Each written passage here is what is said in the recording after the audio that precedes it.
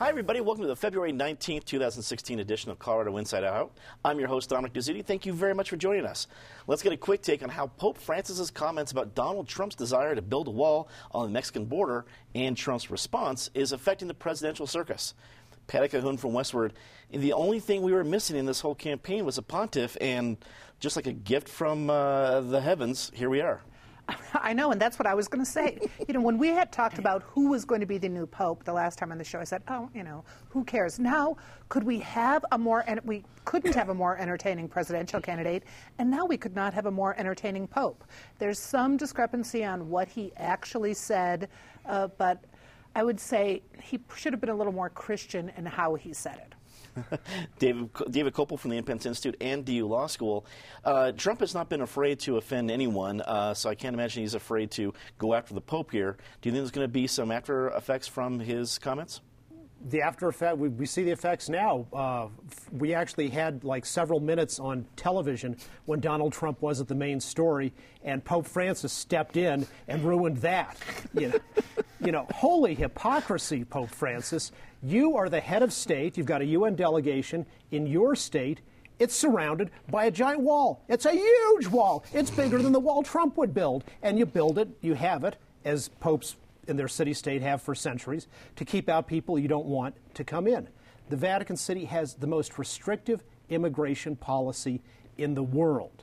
Way more restrictive than the United States, even more restrictive than Mexico, which is extremely tough. If he wants to set a good example, instead of wagging his finger at Americans, how about you take in some of those Syrian refugees or Mexican job seekers?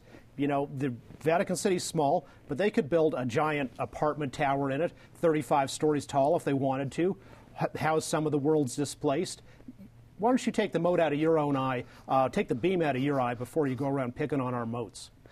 As a visitor to St. Peter's Square just a few months ago, I think there's a little easier to visit. Maybe not immigrate to the Vatican, but a little bit easier to visit than it would be to come across a Trump wall. Nobody's stopping Mexican tourists from coming into this country. Let's keep it rolling. Penfield Tate, attorney with QTAC Rock, longtime state lawmaker. We have a pretty big support, both with Catholics and non-Catholics, for Pope Francis. Is that going to affect any Trump supporters, or is that a non-factor? I don't know if it'll affect any Trump supporters. It won't matter in South Carolina, because South Carolina is, 3% Catholic and 97% something else. Mm-hmm. So they probably are pleased with the fact that Trump took on the Pope. It's kind of interesting, just the parallels, because this Pope up to this point has been known for being outspoken, non-conventional, and addressing and confronting issues in the church kind of head on, and challenging the church and those in the believers of the faith in terms of challenging some of their thoughts and opinions and traditions. And so I don't think in many ways, as Patty pointed out, it's not a surprise that he called this out. He's been calling out a lot of people on a lot of different things. But in his typical fashion, Donald Trump overreacted bombastically, intentionally, because he's getting the desired effect. That's all everybody's talking about, is now Donald's going after the Pope. I think it's just another brick in the wall of logic building against Donald Trump, that people question his temperament and really his capacity and capability to be the commander-in-chief of this country. He's making the best argument against his own candidacy. That'll build over time.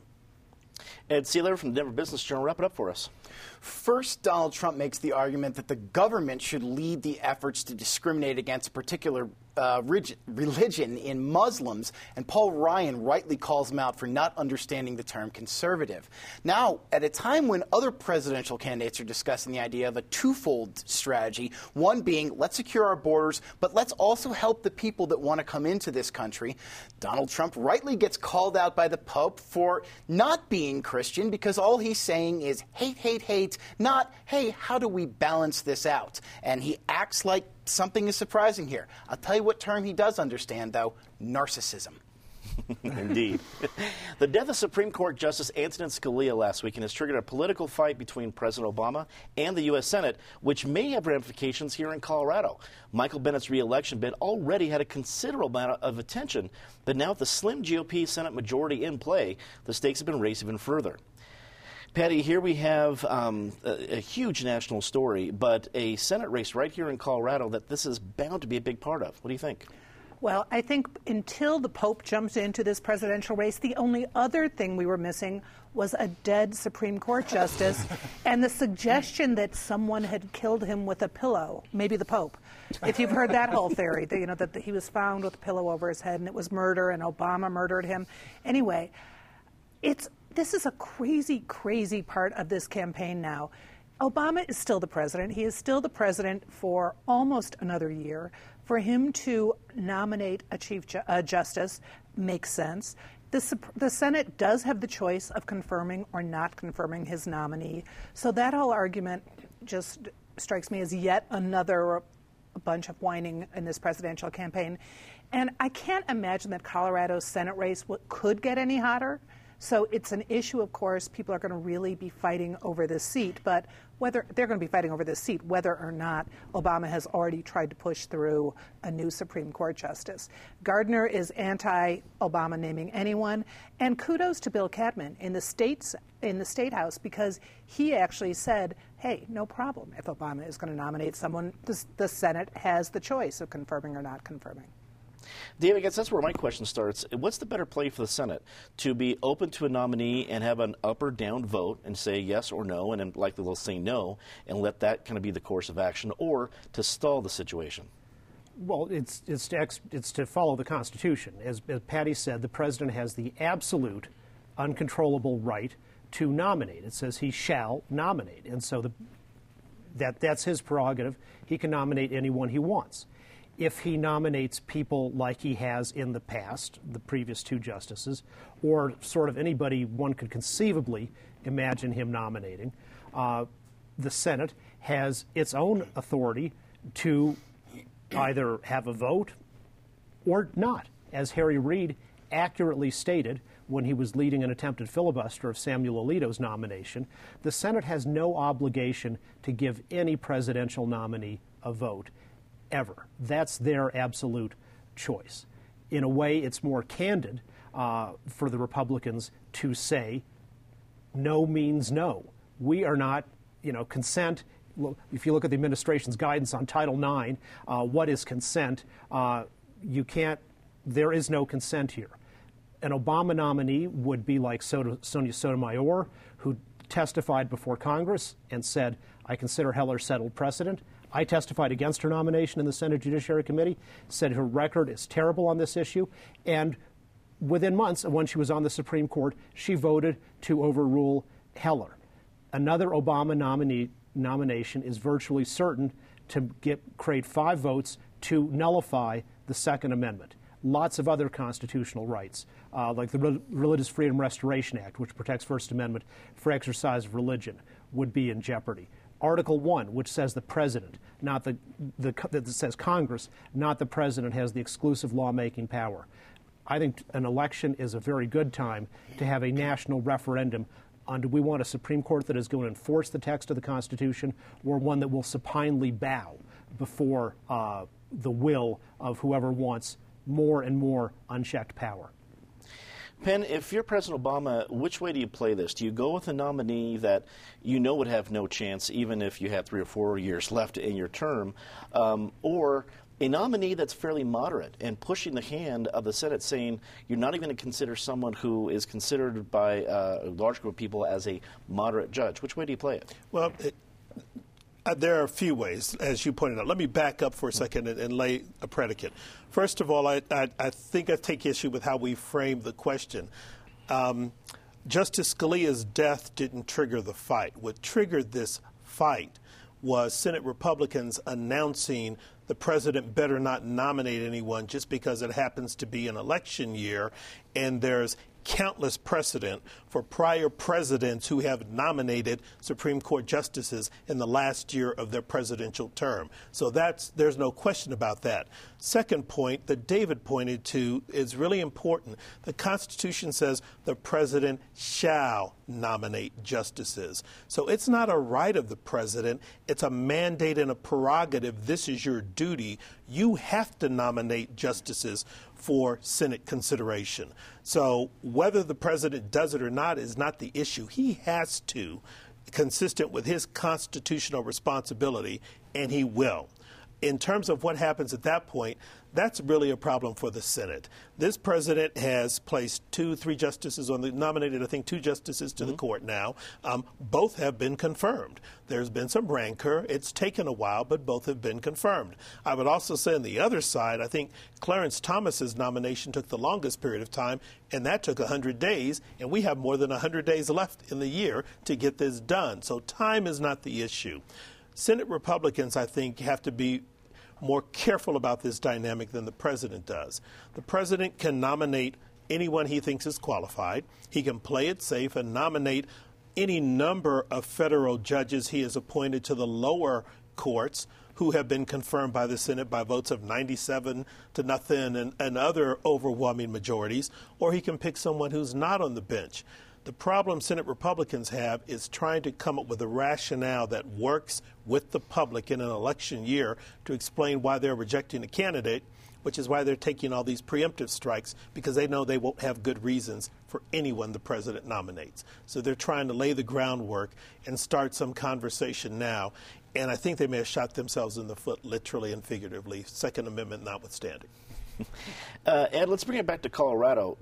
How do you think this is going to affect the Senate race between Michael Bennet and a to-be-determined later Republican nominee, one of, I guess, 13 now at this point? How do you think it's going to affect it? Well, I don't think we know right now simply because of what you mentioned there. There are 13 Republicans. I mean, 5 or 6 who are viewed as legitimate potential candidates in there. And while, the primary could be decided by 1 vote at this point, I don't know that this issue is going to surface as the one that's going to break apart the Republican primary and then is going to affect the differences with Michael Bennet. I mean, you really have to look at who could potentially come out of this. I mean, if this is going to be someone that's extremely conservative, like Tim Neville versus Michael Bennet, I don't know that this really factors into it this much, because this is not like something that would push Neville to being more conservative. If you look at someone like a John Kaiser, who is really trying to make this race about about Bennett's failure to be a strong foreign relations senator, I don't know that it plays a ton into that either, because this is a domestic race. Then you can get to someone like maybe a Ryan Frazier, who could put this into their basket of issues that they can run against Michael Bennet on. All in all, I don't think there are a lot of Coloradans who are trying to decide who to elect in 2016 based on whether or not Cory Gardner is saying we should vote or not on the Senate candidates. I think it will blend into the greater picture of differences between President Obama and the Republican Party, and I think that's going to be what this Senate race is about. Not Michael Bennet versus whoever is put up, but the general attitude of Obama versus the Republicans, and we'll have to see how many issues supplant this in importance between now and November. The Denver Police Department announced this week that it found no violations with how officers handled a shooting of a suspected car thief in 2014, despite disagreement from the Denver Independent Monitor. The case was reviewed by DA Mitch Morrissey, who found that the officers were legally justified. Meanwhile, Morrissey gave a key endorsement to Denver Senior Deputy DA Kenneth Boyd in his run for Denver District Attorney. David, how important is the disagreement between what the police department and Mitch Morrissey found and Denver's Independent Monitor? Less than you might think, because everyone's in agreement that the officers acted justifiably, appropriately, and in compliance with the then policy of the Denver Police Department use of force in firing the shots against by the way, a guy who had a arrest warrant for auto theft and was driving a stolen car at the time and tried to run over a police officer while escaping. The shootings were plainly justified. The question is, what about starting that confrontation at the time there at a funeral home when there was a funeral going on and there was a risk, which didn't come true, but there was a potential risk to innocent bystanders? That's the dispute. The one argument is, well, we didn't know it was a funeral home, and they did have a big sign up and said funeral home, and there were a lot of cars parked there. So that's the issue, but not the justifiability of the shooting itself. On the DA's race, Mitch Morrissey's endorsement is important to those people who want continuity, who think he's been doing a good job. There's another candidate from that office, Helen Morgan, who's also running, but he gave the endorsement to the one that he wants. Now, for the people who say they want to change from the office, there's also two candidates. Beth McCann, the state representative, who starts with a big former DA, big lead in name recognition and getting out there. But on the other hand, the two people who've hired her in the past, Ken Salazar and Wellington Webb, are endorsing another candidate, Michael Kerrigan, who's a former DA, currently a corporate lawyer at Holland and Hart, and in that regard has a lot of office management experience, which is an important thing of what the DA has to do. Penn, so looking at the situation, the reason we can combine both these issues, you have not only another Denver Police Department issue coming up that makes headlines today, but you have a district attorney candidate who is endorsed by a district attorney who has a perfect record of not filing any charges against police officers, who worked for a predecessor in Bill Ritter, who had a perfect record of not filing charges against police officers. And this particular candidate, Kenneth Boyd, is related to the predecessor. If you do like continuity, it sounds like you have a real good shot here. But I got to believe with a lot of the headlines coming out, someone's going to smell something fishy. What do you think? Well, in terms of smelling something fishy, I think you could probably have gone back 3 or 4 or 5 other DAs and would have been hard-pressed to find a DA who ever filed charges against a police officer in terms of a shooting. Mm-hmm. I can't remember the last time I saw a DA issue an opinion that said a shooting wasn't justified. And I can't remember the last time the Denver Police Department investigated one of their own and said, gee, this was an unjustified shooting. So none of that is a shock.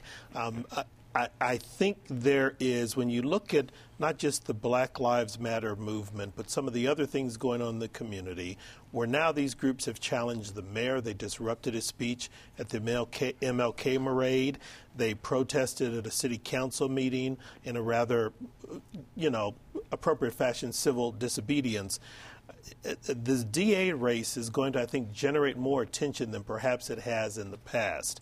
And I'm not certain that the endorsement of the current DA does you any favors at this point, because I think a growing number of people in this community are becoming disenchanted with the entire system, whatever that means. And I'm not convinced that any of these candidates is perceived as someone separate from or outside of the system. None of them have really made any, that I've heard, any groundbreaking statements about how the DA's decision here was wrong or the police department's decision here was wrong. I think the mayor has, to his credit on occasion, said, we're trying to fix this. We've got problems. Some of these things aren't right, but I can only do so much. If we fire somebody and career service rehires them, what am I supposed to do? This is building. Right now, everybody's focused on the national issues, the U.S. Senate race, but at some point this DA race is going to come to prominence. And one thing that'll be interesting, to go back to David's point, Michael Kerrigan got a lot of endorsements early on because he started campaigning 2 years ago. So he signed a lot of people up. I don't know how those endorsements are going to hold up, or how this is going to shake out as more candidates enter the field and more issues like this develop. Ed, do you think one of those candidates, while no one has really come out on a real political limb yet, could they make some hay, potentially, going out on a limb now, seeing the political climate around this issue in Denver? Well, absolutely they can. I mean, this is a year when being the narcissist or being the socialist is not as bad as being the establishment candidate. So I think somebody who jumps out and makes waves could do a great thing. But as Dave and Penn have really succinctly said, I mean, it's going to be hard. I mean, you've got 2 of them who work for the current DA, one of them who's now carrying the I want to be the next Mitch Morrissey label on him. You've got a third in Beth McCann, who is clearly the establishment politically. I mean, she's worked for several DAs. She's been in the legislature for 8 years, and Michael Kerrigan, who's not really that far off of being the establishment either. So I don't know what the play is here. I mean, I think if somebody was going to jump up and say the DA's office is very poor at what they're doing, they would have done it already. They're not doing it. I mean, I think what you actually need in this race, if you're going to have somebody completely shake it up, is a fifth candidate who comes in from the outside. And I'm not over-believing that could actually still happen. The more headlines that we see placed on Morrissey and his decisions on whether to prosecute or not. And, I mean, heck, as the Republican Senate race has proven, the more the better. Patty, even though this is out of Mayor Hancock's hands legally, the DA is going to decide that, does he end up, or will he end up paying a political price for what's going on, at least the perception of what's going on with the DA's office? Well, I'm not sure he'll pay the political price, but some of the candidates for DA will. I think Ed's absolutely right. Someone else is going to jump into this race, and they should jump in not as a Democrat, because the race otherwise is going to be pretty much over at the primary. When we've got 4 Democrats, come June, at the end of June, we'll know who the next DA is unless someone else jumps in and runs against them. They'd have to do it not as a Democrat. And I think given the amount of interest in the presidential race this year, the socialist, the narcissist, and everybody else who's running, I think come November, people would be really interested in looking for a non-establishment candidate, and that would have to be a new candidate in this race. Sounds like a great C.S. Lewis book, the narcissist, the socialist, and the wardrobe. I don't know. Anyway, let's get a quick take on this one. Out of the 3 states impacted by the Gold King mine spill, Colorado remains the only one that has yet to announce plans to sue the federal government. New Mexico and Utah are pursuing legal action against the EPA, which has admitted to having experts who warned about the impending disaster.